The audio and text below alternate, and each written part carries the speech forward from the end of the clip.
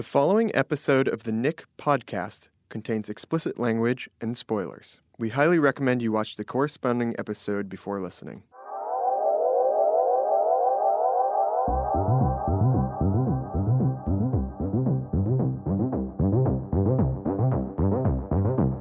Hey everyone, welcome to this installment of the Knick Podcast. I'm Michael Begler. And I'm Jack Amiel. And we are the writers and co-creators of the series. Each week we bring you in-depth discussions on the latest episodes, take you behind the scenes with various cast and crew, giving you the fans the inside scoop on what it takes to put together our show. This week we will be discussing episode 6 entitled, There Are Rules. And we are very fortunate to have on the podcast with us Howard Cummings, the production designer and 2-time Emmy winner, one for this show. That surgical theater, the ward, Huber's Palace, the docks, that is all the masterful work of Howard. But before we bring on Howard, I just want to briefly touch on some of the highlights of the episode. One place I just said was Huber's Palace, where Thackeray watches a hypnosis show, and which was very much in vogue at the time, I believe. Yeah, hypnotism was this sort of new magical thing. But the idea of hypnotism was actually something that had been coined much, much earlier. And it had actually been coined by an Englishman named James Braid, who was a scientist in 1843. And the reason he named it that was actually for the god of sleep, the Greek god of sleep, which was Hypnos. But the first person to sort of become famous for it was a guy named Franz Mesmer. And he was an Austrian physician. And literally, he discovered it by accident, which I thought was so cool, is that he actually believed in something called animal magnetism, which is this idea that the planets gave out these magnetic rays and all this crazy stuff. But that what was part of it was this idea that he would talk to his patients while also putting metal on their bodies and all these other weird things. But at a certain point, it entranced his patients. And his first success was a woman who'd had all these pains and aches and problems and ear infections and all these things. And he basically turned to her and said, I want you to imagine that all the liquid is draining from your body. And then I want you to believe that your sickness is draining with it. And the woman was healed. And he became sort of a celebrated guy. But he was also seen by a lot of people as a charlatan. And as a result, he became very, very famous, and he would go and perform and do all these things for the, Empress of Austria and all these other people. But in the end, he actually ended up disgraced because people just believed he was a fake. Archie, when you wake, there will be a kitten in front of you. There is nothing more frightening in this world than this creature. You want nothing to do with it.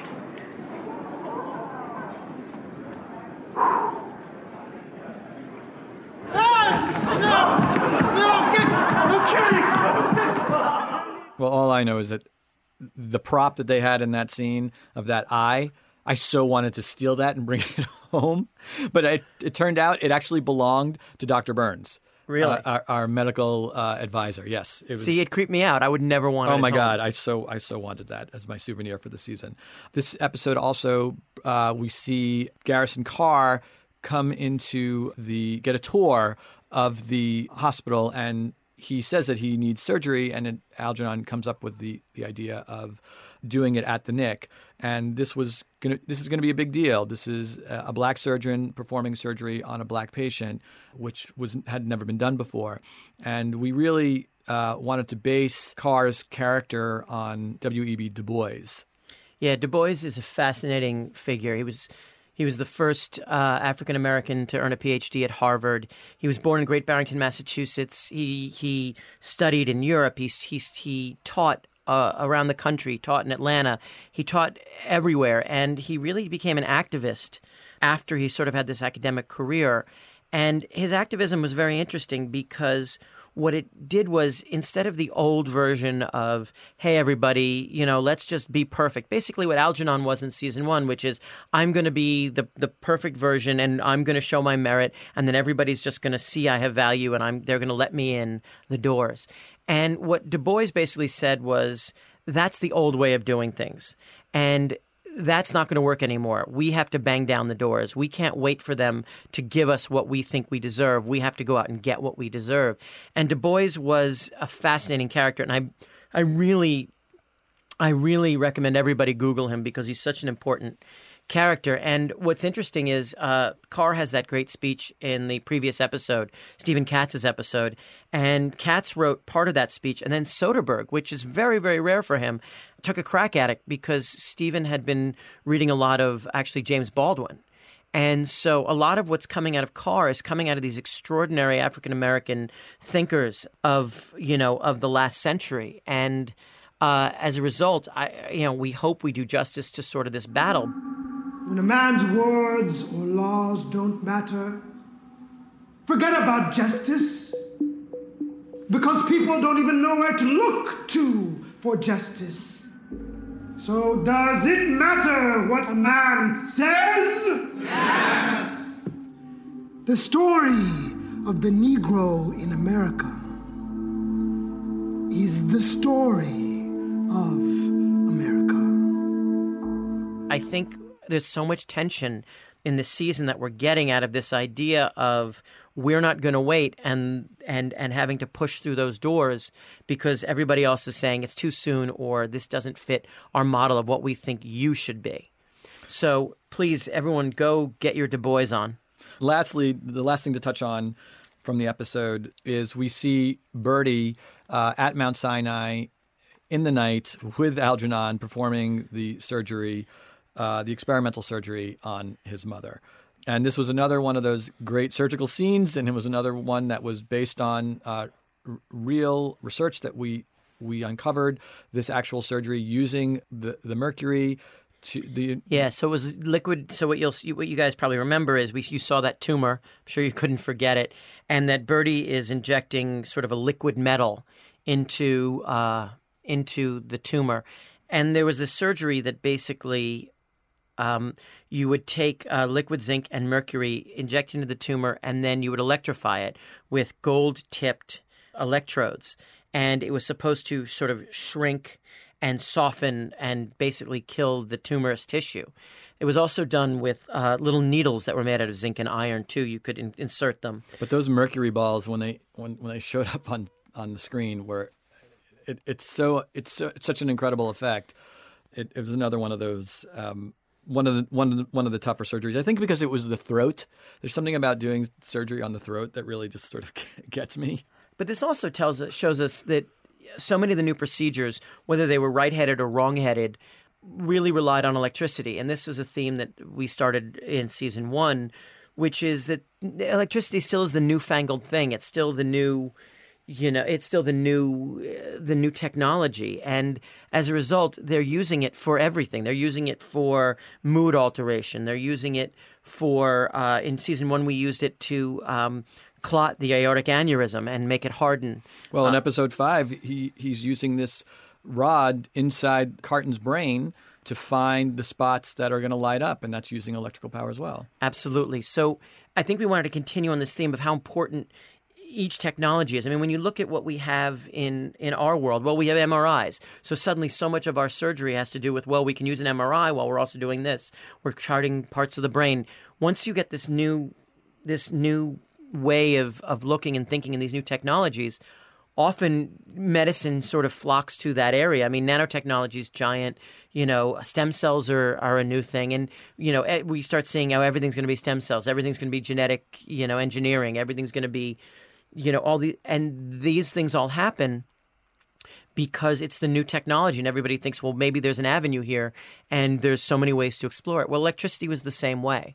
And, it's a heartbreaking way for Birdie's mother to go, and it's a heartbreaking scene, and Angarano does an extraordinary job with it. That whole moment with Reg Rogers, who plays Chickering Sr., I think we'd been sort of aiming for that for a while, and this detente between these two characters that have kind of been at loggerheads. I was stupid to think I could do it. You must be furious with me. You had the courage to try. I couldn't even look. And to see them sort of in silence and misery together has been, I don't know, I think it really is a crossroads. And the father and the son are sort of trading places a little bit. Mm-hmm. Well, the surgery takes place at Mount Sinai, which is a completely different but equally beautiful surgical room created by our guest today, our production designer, Howard Cummings. Howard, welcome to the podcast. Hi, guys. I have a suggestion for season 3. Can you do these podcasts ahead of time? Because I learned a lot just by listening to you. So we could start out that way. You could work backwards. We'll do that next year. Yeah, the cheat sheet. Yes. So you've worked with Stephen before, and as has a lot of our crew, and you're used to his speed and his efficiency. But then he hands you this script, and he says, "Oh, and by the way, we're shooting in 3 months." Did you want to like drop it and run? Were you up for the challenge? I mean, how'd that go down? Yeah, in season 1, we basically got the go-ahead to start doing this. And Stephen, we were in, June? And Stephen said, let's shoot in August or September. And we needed all of this all at once. So what was that feeling like? Well, it was enhanced by the fact that I was supposed to start a job the very next day, another movie. And that I hadn't quite got hired on, but was just about to get hired on. And I was supposed to actually go to, I think, Venezuela. It was like Stephen just sent me an email and he said, "Dude, you're going to pass up 1900 New York?" And I said, "I guess not." And so I stepped away from the sure thing and then latched on to the idea of this because it just intrigued me so much. And, it's not something comes your way every day. So for a designer, it's awesome. But then, of course, the flip side was exactly what you said. There's no time to get it done. So what's the process? I mean, you sit there and you go, I know what the inside's going to look like, but how does that translate? I mean, what are the steps between Howard Cummings having this flash of, I know what this show is, and then one day we're all walking in it and saying, okay, everyone settle, let's shoot. Yeah. Did you say, okay, I got to figure out the theater? Oh, I know what the ward looks like. I mean, which was like the next big thing? Well, even before I went out and did the scouting with Rob, the first person I met with was the researcher. Because all those things, I didn't know what an operating theater, really looked like, and I'm certainly I was no expert on 1900. Although I'd done a couple of projects set in the 1900s, so it wasn't totally unfamiliar to me. So I hired Coco, who you guys know, who was our great researcher, and started hitting her up for information. And then I had Stanley, Dr. Burns, who I could also talk to, and started calling research as much as I could. And one of the great things that Coco found for me was Presbyterian Hospital, which was up on the Upper East Side at the time, had complete records that they kept. They did an annual report, and they had photographs of all the operating theaters, the wards, all the rooms, and ground plans. Wow. Ground plans. And even what was interesting was I could figure out the heating systems. They had a forced air, hot air heating system, and it had. And you know how if you look at the outside of the high school or the outside of the Knick, there's a big tower on the corner. Right. And I was trying to figure out what the heck that tower was. It's a vent for the hot air system.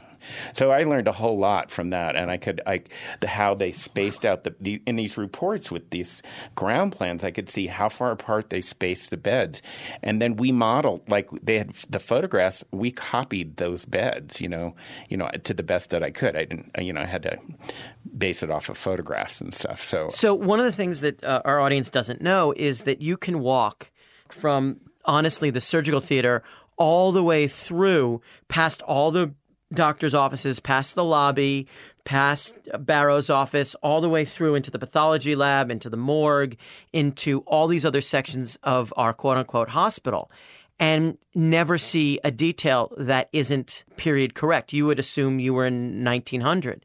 Did you know that you wanted to have literally a space that would be contiguous? or was that just something that was fortuitous? Anybody who builds like sets for television would never do that because it makes it also incredibly hard to make because everything's double-sided. And so, when I don't know, in season 1 I had like 13 people drawing, and they were all drawing different parts of the hospital, but they were all integrated. So like getting them all, and they were drawing as fast as they could and trying to coordinate how they all intersected was quite difficult. So people generally avoid that. And, I didn't quite realize what Steven's shooting style was going to be, although I knew it was going to be handheld. And so the great advantage of having one continuous set is that he could move through it. And like in season 2, it's just unbelievable. He just took that to another level. I mean, I suddenly had to rip out all the door jams in the set because he was moving through so many rooms and then connecting scenes in hallways that were written next to each other, but he visually connected them.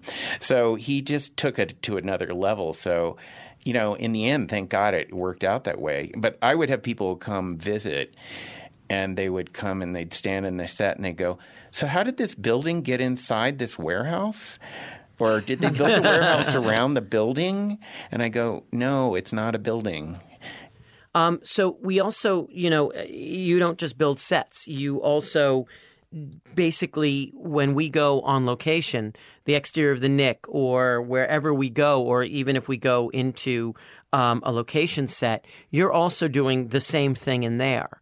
How much time do you get to stand inside maybe some location where you can go, okay, I know what this room looks like. Now I'm going to redo and change this window, fake this, put a light behind that, redo the floors. How does that work for you? Well, I mean, it depends.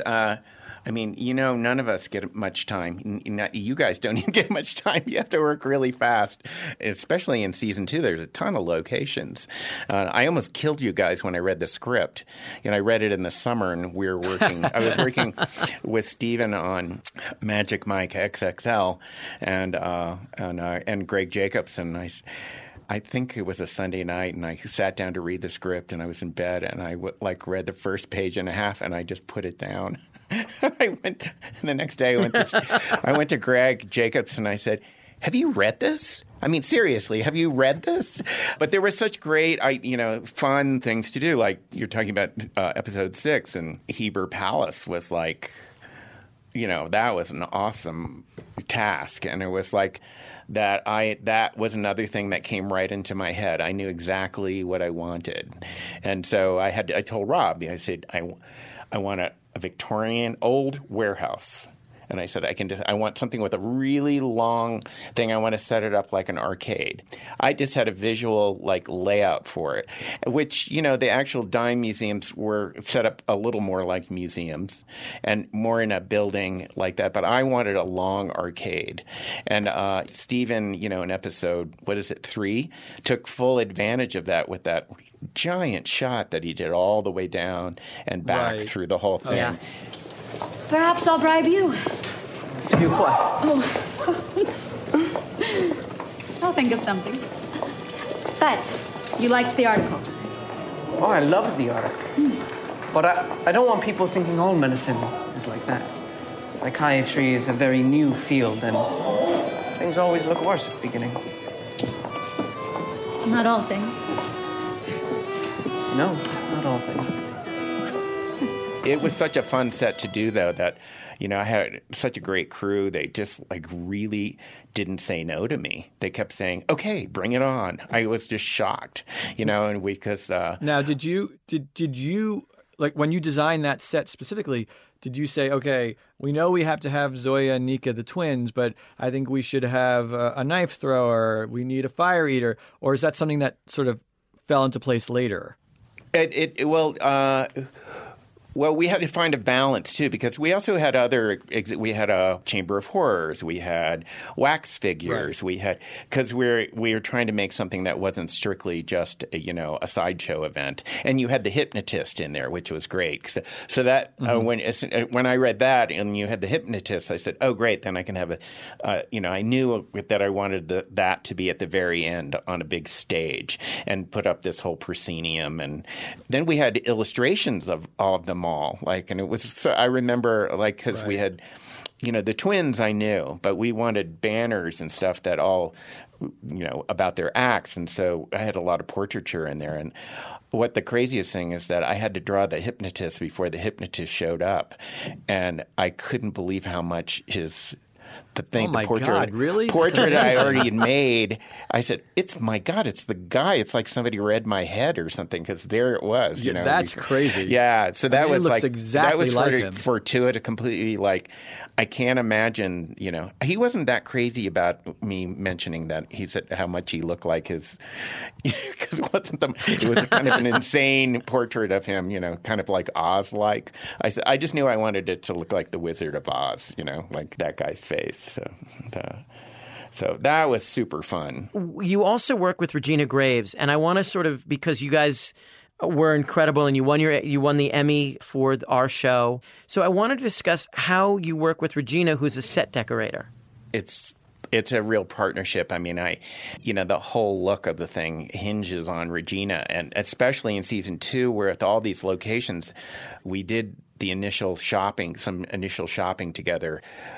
We would walk through places, and we'd both move toward the same piece of furniture and go, this is, Cornelia's desk or something, or whatever it was. Don't you think this says Algernon? And what I love working about with Regina is that she makes choices based on character. Was there ever a moment where, you and Regina go in, you say, okay, this is what tells the story, you design a space, and then Steven walks in and says, no, this is not the way I wanted it, and we need to shift it because I'm going to shoot it this way? Or did he kind of just... With each location, was he okay with it? What's great, the answer is that happens very rarely, thank God, especially given the time frame that we're working under. But, I don't know if you knew this, but, when we were building... And it's just this is the way Steven is. He did not walk into the operating theater until the day we shot it. And that's a huge set. I mean, I had illustrations. That he signed off on. But he was walking by it every day. He wouldn't walk in. He will not walk into it. But no, for him, he wants to be inspired by it. He wants to walk in and and we do have a little bit of a shorthand, but it does mean that I have to know what the scene's about. So I better put things in the right place. And I better, and I have ideas in my head about some of the staging, or what I would hope the staging would be, based on what I think the story is. And so, when Birdie's first experience with the, with the prostitute, with the hired girl, okay. And for me, it was I already knew. I said, okay, I want 2 rooms, and I want one of them to be... I want one of these. There's these crazy crocheted things called porte cochères, and there are these woven kind of things, and it was kind of I don't know. There was something about it that it told me that he's going to be standing there, and she's going to be on the other side of it, and it's this kind of thing. That room is also, by the way, becomes Algernon's apartment as well. Yeah, so it's we do repurpose a fair number of things on the show, but we're being fiscally responsible with our funds. Oh yeah. I love the fact that Lucy's boarding house in season 1 was also Junia's brothel bedroom. People, and 2 days later, it would go from this very sweet kind of reserved boarding house to this kind of over the top crazy, house of ill repute. Wasn't it also the Diggs Hotel? Oh yeah, Algernon's it was place? the Diggs Hotel as well. And people freak out when I tell them that that Algernon's clinic was also the opium den, and the rat stomping. And the rat stomping. Yes. Howard, you and I have talked a lot about, your past. And, it's funny. One of the things our audience doesn't know is that I would say Howard is easily the hardest working human being any of us have ever met. Will show up no matter how early to a set, and Howard will be moving garbage cans around and changing things and climbing walls and fretting over something. But what's so interesting is how hard you are on yourself. You and I were watching, I think, the first 2 episodes of season 2 together a couple of weeks ago, maybe a week ago, and I watched your face sometimes, and I could see you still redoing the scene in your head as how, if only I had $2,500 more, I could have done this or changed that. Your history is interesting. How did you go from, college student frat boy, Howard Cummings, to the guy we see today who is this incredible artist? I stumbled into it. I was, I didn't tell. I was supposed to be in pre-med, so I was sort of. That's sort of helpful in talking to doctors on the Knick, that's for sure. And I think I got into organic chemistry, and my heart wasn't really in it. But I sat there and I was listening to this professor, and I went, he could be speaking Japanese, and I probably would understand him better than I am. So I knew I had made a big mistake, and so. And I stumbled into theater arts. I actually went into English first, but it was before spell check, and I have the spelling of a 5th grader, and Jack, I have somewhat dyslexic, which you'll appreciate. Yes, I'm the leader of the dyslexic club. Yes, and then so I ended up falling into the theater program, and I was assigned a set design class, and I'd never drawn anything, and I drew something. I did Moon for the Misbegotten, which was, a Eugene O'Neill play, and I did this thing, and my professor submitted it, and I won some award. And it was my first drawing, and they said, okay, this is what you were going to do. So thank God those people, those professors, said, we know what you're going to do. I wasn't ready, but so that's how I sort of fell into it, and they were right, and so and I started on the journey. And did you do music videos? Did you? I thought I had a conversation where you said you worked on some Bruce videos. Oh, I did a bunch of Bruce Springsteen videos. Yeah, well, that's back in the day when I had hair down, I had Bon Jovi hair, and it was kind of went down to the middle of my back, and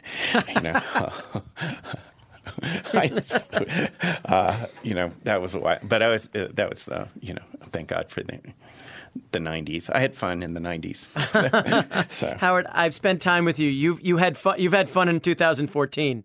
But I wanted to thank you, Howard. I want to thank you for everything, your friendship, your awesomeness, your hard work, and everything you bring, because you won our first Emmy, and you deserved it more than I could possibly imagine. We write this thing, and we have a vision in our head, and what you did is so beyond what I think we could ever dream up. So we owe you so much gratitude. And for taking time out of your busy schedule, because we know how hard you work, to come and sit with us and talk to us today. It really means a lot to us. Well, I was happy to, because, I just love the project. And if you guys hadn't written all that stuff, I never would have been able to visualize that world. And I think it's a testament also to the both of you and the strength of the writing, because it's in the page. I can tell you it's in there.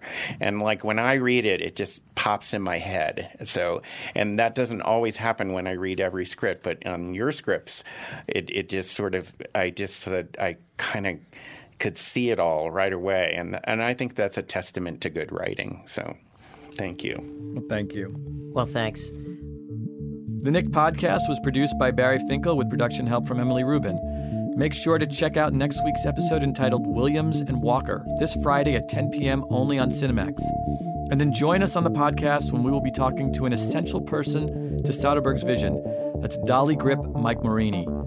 Hey, if you like what you hear, let us know. Give us a review in iTunes, share the word on Facebook, Twitter, and Tumblr, where you can find more great content under @TheKnick. Tell your friends, family, create fan art for the Knick Tumblr page. Instagram pictures of you acting out your favorite surgeries. We'd love to hear from you. Until then, I'm Michael Begler. And I'm Jack Amiel. Thanks for listening.